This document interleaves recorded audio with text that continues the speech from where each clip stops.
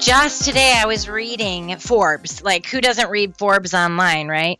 I want to become a millionaire, so I'm reading Forbes. Just kidding. Anyway, I was reading a article, July 7th, 2018, dating myself here, all about video as content is king, which of course I already knew because I have 4 children that are constantly watching YouTubers, and it's literally them watching YouTubers play video games, like, which is crazy to me. But they probably think cartoons back in my day is crazy as well, because that's not live and that's not exciting.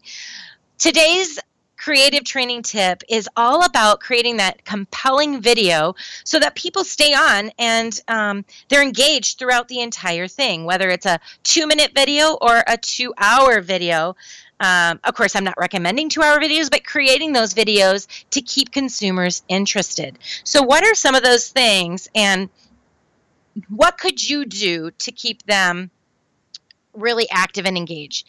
Number one thing that I want to encourage you to do is making sure that your video is authentic, has energy, and it maximizes your performance in what you do really well. So when I'm taking a video and I'm creating a video, I'm considering, where should I shoot it? When? How is it going to be used? What is it that I want them to learn?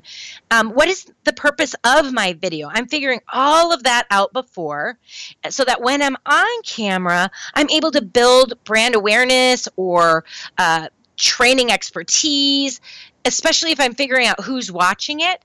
I want to accomplish whatever that goal might be for that target audience that I have. So just like my kids are watching these YouTube videos, these YouTubers know, number one, that these kids are looking for clean language. It's crazy. They started off not having clean language. They realized that a huge percentage of their audience started to go down, and they found that it's because of the language they were using. Crazy, but they're figuring out who their audience is and how to maintain them for a longer period of time. And the next thing about video is you want to make sure that that video is compelling by figuring out where the pain is or biggest struggle in training or content might be. So you may be taking a survey, doing some feedback, whether it's through instruments, maybe it's through interviews, but whatever you're doing, you're trying to find out what content needs to be a part of that. And do you need to have some consideration for, if you watch all the way through, you're going to get a $5 gift card. Or, hey, watch all the way through, answer the questions, and you'll be entered in a drawing for, so maybe people aren't going to do it naturally. You're not going to watch the entire thing, and you may need to make it a little more compelling, especially if your video is on something like sexual harassment, mandatory training. It's not so compelling. They've seen it before. So you may need to have a little bit of a incentive and make it kind of fun that way. I also say, make some of that content that's wah, wah, wah, a little more exciting by having a little twist. The Bob Pike Group, we always talk about creativity and surprise, right? And how can we make sure that it's unexpected? So if we can come up with something unexpected, maybe it's having a guest speaker on your video. Perhaps it's surprising them with statistics or some different things like that. That can be pretty compelling and interesting. As you're making your video, if you want it to be exciting and interesting, you definitely want to, number one, have some sort of hook at the beginning of that video. But number two, making sure that you're incorporating some sort of script, but not sounding like it. The worst thing you can do is be like this. I just want you to know today that we are going to focus on taking a look at how innovation is important. And I'm on video, and you can tell that I'm reading it. No. Memorize the beginning. Memorize the end. You may have heard of Johnny Carson. He's been passed away for some years now, but Bette Midler was interviewing Johnny Carson, and she said, how is it that you get the don't you have butterflies and aren't you nervous? And he said back to her, you know what? It's all about getting those butterflies to fly in formation. And if you listen to the entire interview, you would find that he said memorizing the first 5 minutes and the last 5 minutes is a huge part of making it great. And the in between, guess what? Improv. Know what your key points are. I typically put them on a flip chart, and all I do is put one word up on that flip chart so that I know, oh yeah, don't forget that the next step is having that script, but not sounding like you have that script.